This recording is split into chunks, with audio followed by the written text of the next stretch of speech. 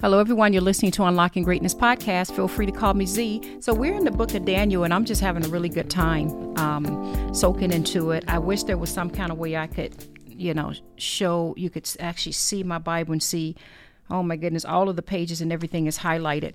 But in Daniel chapter, we went over a section when Daniel interpreted the dream for King Nebuchadnezzar. We went over all of that, how God gives wisdom, God gives knowledge, how Daniel sought him out.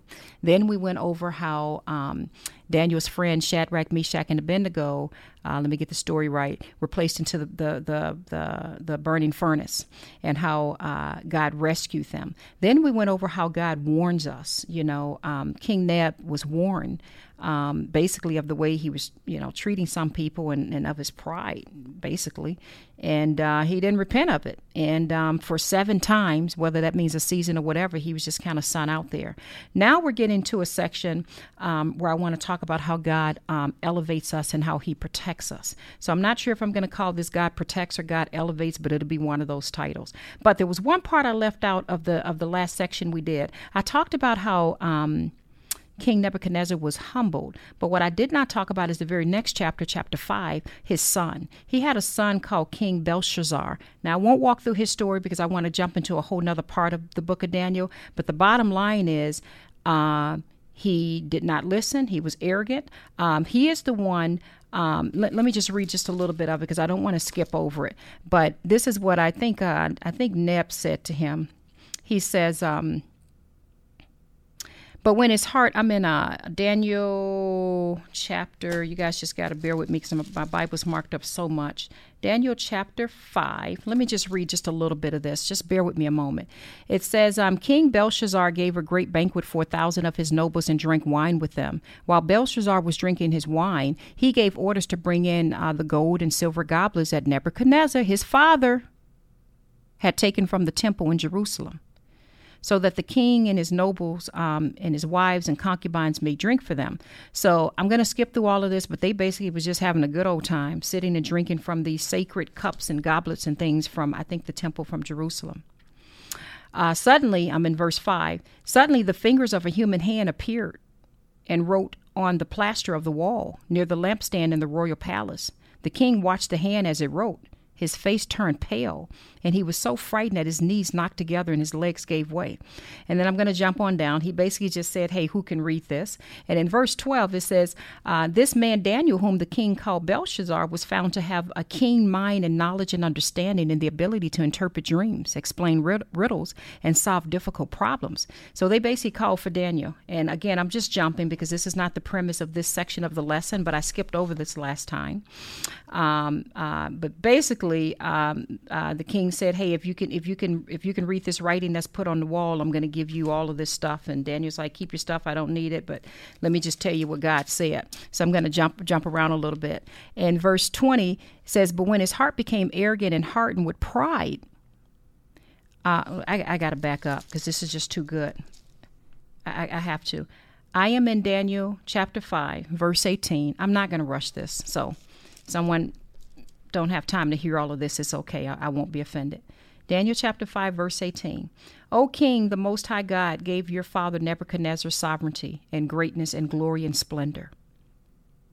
Because of the high position he gave him, all the peoples and nations and men of every language dreaded and feared him. Notice how it says God gave all of that to King Neb. We strive for it so much, don't we, in life at times? And it says that God gave him greatness and glory and splendor.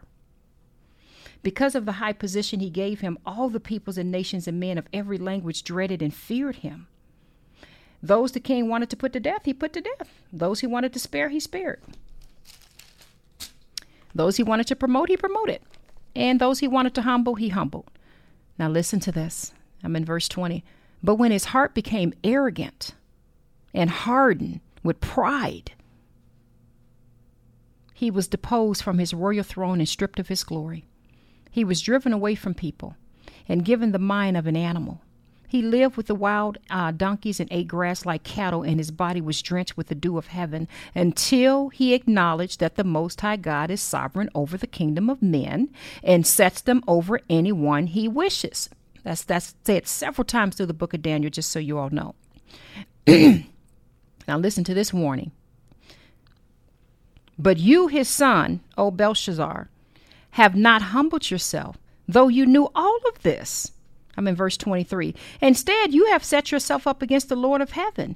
You had the goblets from his temple brought to you, and your nobles and your wives and your concubines drank wine from them. You praised the gods of silver and of gold and of bronze and iron and wood and stone, which cannot see or hear or understand. But you did not honor the God who holds in his hand your life in all your ways. Therefore, he sent the hand that wrote the inscription. This is the inscription that was written. And I may be pronouncing this wrong, but it says Mene, Mene, Tekel, Parsin. This is what these words mean. God has numbered the days of your reign and brought it to an end. You have been weighed and on the scales found wanting. Your kingdom is divided and given to the Medes and the Persians. Then at Belshazzar's command, Daniel was clothed in purple. You guys know I love the color purple. A gold chain was placed around his neck, and he was proclaimed the third highest ruler in the kingdom. That very night, Belshazzar, king of the Babylonians, was slain, and Darius the Mede took over the kingdom at the age of 62. So that's the end of wrapping up the last part of the lesson that I did, and now I'm going into this third part. I just wanted to mention that because that speaks to arrogance and pride. And again, I know my podcast is motivating and building you up, but I also have to just put that tag on there that God hates arrogance and pride. And this, I should say, young king, he didn't learn from what his father had just went through. And he turned around and did a great dishonor. So anyway, I just want to wrap that part up, and now I'm going to go into kind of a better part. This next section I want to talk about is Daniel being thrown into the lion's den. And I think I'm going to call this section God Protects or God Elevates. So now I'm ready for this part. Here's the spin I want to take on this. You don't have to worry about when people are coming against you. You don't have to worry about what people are saying or doing or coming against you, trying in any way, fashion, or fashion, trying to do anything to harm or scheme against you. You know how sometimes, whether you're in the workplace or sometimes it could be family members or friends, and you find out somebody's doing something or said something behind your back or trying to set you up or what have you. This is an amazing example of what happens when you come against, I guess I should say, a man of God. But when someone comes against someone who represents God. So listen what happened with Daniel was in the lion's den. I'm just going to kind of skip around a little bit. It says, now this is Darius who just took over the kingdom after King Nebuchadnezzar's son, died. It pleased Darius to appoint 120 satraps to rule throughout the kingdom, with 3 administrators over them, one of whom was Daniel. I'm going to jump around a little bit. In verse 3, now Daniel so distinguished himself among the administrators and the satraps by his exceptional qualities that the king planned to set him over the whole kingdom. And I'm going to jump on down to the end of verse 4. They could find no corruption in him because he was trustworthy and neither corrupt nor negligent. Okay? Listen to verse 5. Finally, these men said, we would never find any basis for charges against this man Daniel unless it has something to do with the law of his God. So pick that up a second. Just listen to what I just read. They're jealous and hating on this man because God has just so elevated him. He's not doing anything wrong to him, but they just don't like the fact that, first of all, you're not even from here, right? We took over this land, and here you are, one of the top in command. They're saying, it almost reminds you of the story of Jesus. There's nothing we can find in him, so we got to figure out something to make up a lie or do something. We got to figure out something to trap him. So listen to this.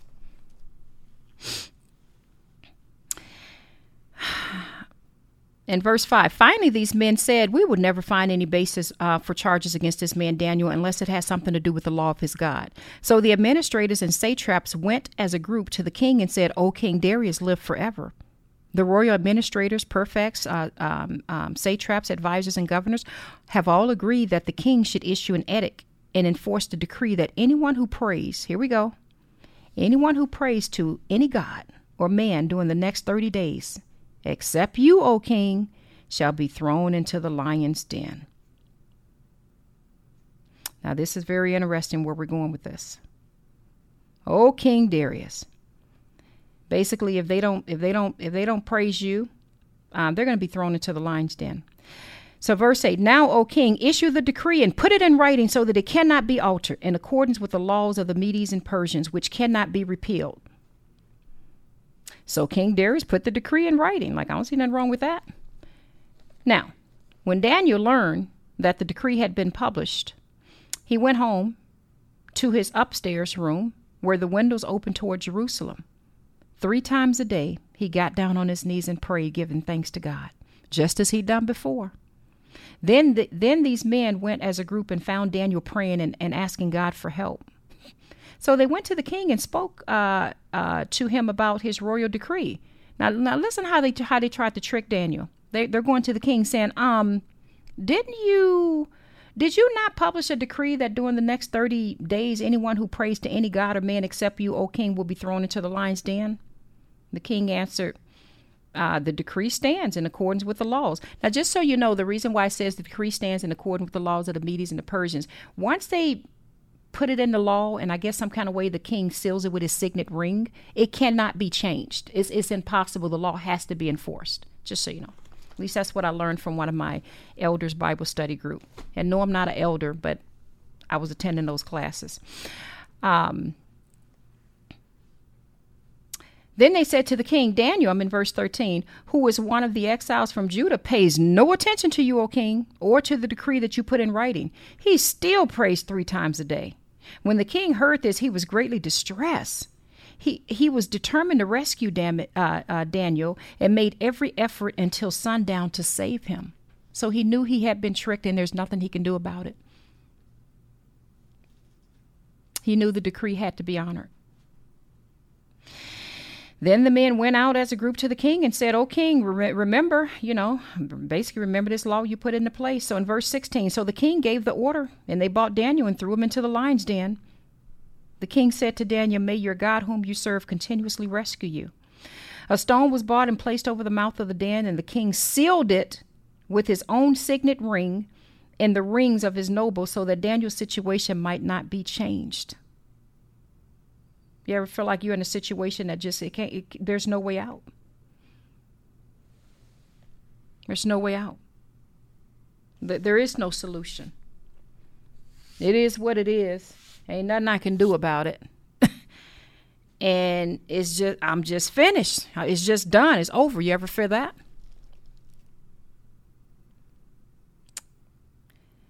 So the Daniel situation might not be changed. In verse 18, then the king returned to his place and spent the night without eating and without entertainment being brought to him, and he could not sleep. I'm in verse 19.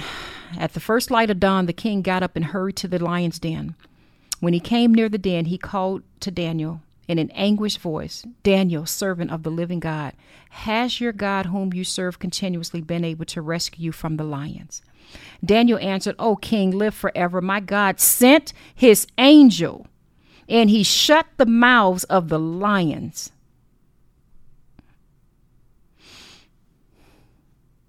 They have not hurt me because I was found innocent in his sight. Nor have I done anything wrong before you, O king. The king was overjoyed and gave orders to lift Daniel out of the den. And when Daniel was lifted out of the den, no wound was found on him because he had trusted in his God.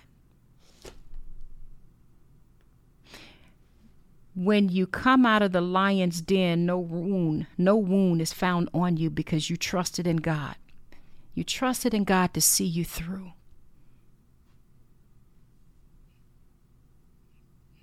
No matter how bad the situation looks or what you're going through, you trusted in God to see you through. This man was thrown into the lion's den. Verse 24, at the king's command, here we go. This is why you got to be careful with what you say and do, and don't be trying to do no underhanded stuff. At the king's command, The men who had falsely accused Daniel were brought in and thrown into the lion's den along with their wives and children. And before they reached the floor of the den, the lions overpowered them and crushed all their bones. Now that's pretty gruesome. Going on down in verse 27, I think this is what the king said. Let me just read it. Verse 25. Then King Darius wrote to all the peoples, nations, and men of every language throughout the land, may you prosper greatly. I issue a decree that in every part of my kingdom, people must fear and revere the God of Daniel. For he is the living God, and he endures forever. His kingdom will not be destroyed. His dominion will never end. He rescues and he saves. He rescues and he saves. He rescues. You got to be in some trouble to be rescued, right?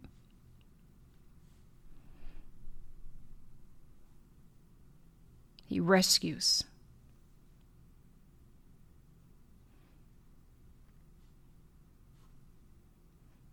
I pray that that pierces someone's heart right now who's really feeling like God ain't there, or they're tired, or they don't see any way out, or don't know what they're going to do, or feels unloved. I pray that that pierces your heart. You're not alone in whatever you're going through. God is able to rescue you, even from the lion's den. In verse 27, he rescues and he saves. He performs signs and wonders in the heavens and on the earth. He has rescued Daniel from the power of the lions. And then it just goes on to say, so Daniel prospered. I think I'm going to end it right there. Now, don't be surprised if I come back and read a little bit more, because there's so much more to the book of Daniel that I want to jump into. So much more in Jeremiah that I want to jump into as well. But I pray that your heart has been stirred. I pray that you, sorry about that. I pray that you read the whole book of Daniel, get the whole full version of the story, because I'm doing my best to kind of rush through it. But I pray that you see how God is able to give the wisdom and the knowledge, how God is the one that reveals wisdom to us. He's the one who, what are some of the topics I gave, who protects us. He's the one who gives us warnings. He's the one who elevates us. The story is in the Bible. I don't read it just to read it because I have nothing else to do, you guys. I read it because this is my source. I was in a staff meeting earlier today, and the release of my book is coming soon, you guys, just so you know. It's getting closer and closer now. And I have a little bit of a surprise I'm going to announce. Probably, I don't know, next couple episodes, I'm going to give a major announcement. There's some other things going on. I just kind of keep quiet. But I remember saying in the staff meeting, someone was trying to figure out, okay, what is the best way that we're going to kind of launch this and let people know about it or what have you. And I says, well, really, we don't have to start from scratch in the least bit. We need to find examples of people who've done a brilliant job, who we admired in the way that they delivered and did things. First of all, pray to God and get wisdom and guidance from God. Let me start there. But I said, but the solution is pretty easy. Find someone who's done an amazing job that we respect, who's just really laid out the blueprint. Figure out what we like or don't like about it. Of course, commit it to God in prayer and do better. You may say, well, how does that tie into this? Whatever I'm going through in my life, whatever stages, whether it's finances, business, home, marriage, kids, health, whatever, I always try to find someone in the Bible who's an example and who went through, who did something. I don't read this just because I have nothing else to do or because I'm trying to be some religious woman, you know. It actually hurts my business in many ways by being online talking about God and trying to uplift people with the word of God. I think I've told you guys that I had a couple clients who we had the accounts. It was a done deal. And when they looked me up, you know, my podcast trends higher than my staffing agency, just so you know, a lot higher, a whole lot higher, because I do a ton of these podcasts now. And so when you look me up, you see all of my YouTube stuff and me crying on camera about stuff and encouraging people. And some people, that makes them uncomfortable. So it actually in some ways have hindered, in some ways I should say, the things that I do in the business world.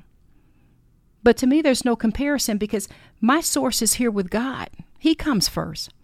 So whatever I'm going through, I look for examples in the Bible. What are the examples we can get from King Nebuchadnezzar? Why do you think I read about him the last couple episodes? What's the examples we can get? What are the examples that we can draw from when someone comes against you? How did Daniel handle that? What are the examples when the impossible is put before you? Remember when the king came to him and said, interpret this dream? He's like, okay, well, what's the dream? Well, I ain't going to tell you. You got to tell me what the dream is. That's a mess. So what's an example in your life you can think of that you can relate to that? And how did Daniel handle that? Remember, he went to his boys, Shadrach, Meshach, and Abednego. He's like, hey, we got to pray. We got to go to God and ask for mercy and to give us wisdom and guidance. He didn't run around trying to talk to all of King Neb's best friends or whoever and try to guess at what the dream was. You get my point? Why do you think I read so many times in the Bible when it says that God is the one that establishes the man sovereignty over the kingdoms? He's the one that establishes. Why do you think we just read about how they did him wrong and they were trying to trap him? They were trying to trap him. And look what ended up happening. They themselves end up being caught in the trap that they were trying to do. And did you see Daniel break during that time? Did you see him say, let me, maybe, I guess it'll be okay. Let me bow down and worship because I don't want to be thrown into a lion's den. And by the way, just a little bit of history with lions' dens back then, when they knew that they were going to be throwing someone in the dens, and this is something I learned from a class I was in, they would almost purposely, I don't want to use the word starve the lions, but they would make sure that the lions have not had anything to eat for a while. That's why the second part of that, when the very people who came against him were thrown in the dens, you notice it says their bones and things were crushed before it even reached the floor. So it really was impossible for this man to be lowered down into the dens and to not have been eaten alive. But God sent his angel, just like when Shadrach and Meshach were thrown into the furnace. I'm trying to do something I'm just trying to help you. That's it.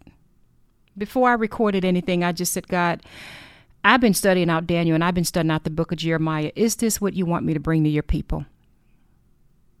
I'm ready to start talking to you all about some business things. I'm ready to start doing more of the cooking segments, and God has really placed it in my heart. I'm so grateful. Giving me, I should use the word permission to start releasing some of my books and some things that he's been working with me on, and I'm grateful for that. But at the same time, God has also placed it in my heart that this has to be the foundation. This has to be the foundation. So when I come on camera and go before you all, I'm honestly just laying my heart before you. I pray to God before I turn the camera on, and I just say, God, what is it that you want them to know?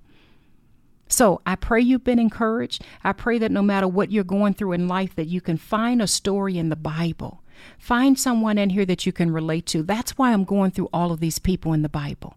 I think I'm going to talk some more about Elijah, or maybe even talk about Naomi and Ruth or Esther, get into some of the other stories, because I want you to have examples that you can pull from. I can sit and motivate you all day, but it's going to do nothing if you don't have something to go to on your own as a living example. Well, you know what I mean when I say living example. Anyway, I love you all. I love you. I love you. I pray you've been encouraged by this Book of Daniel series. It definitely was not planned. I'm just sharing with you all, or I just shared with you all what I've been reading just on my own time. And God just put it in my heart. Somebody needs to hear this. So anyway, love you. This is Z with Unlocking Greatness Podcast. Bye-bye.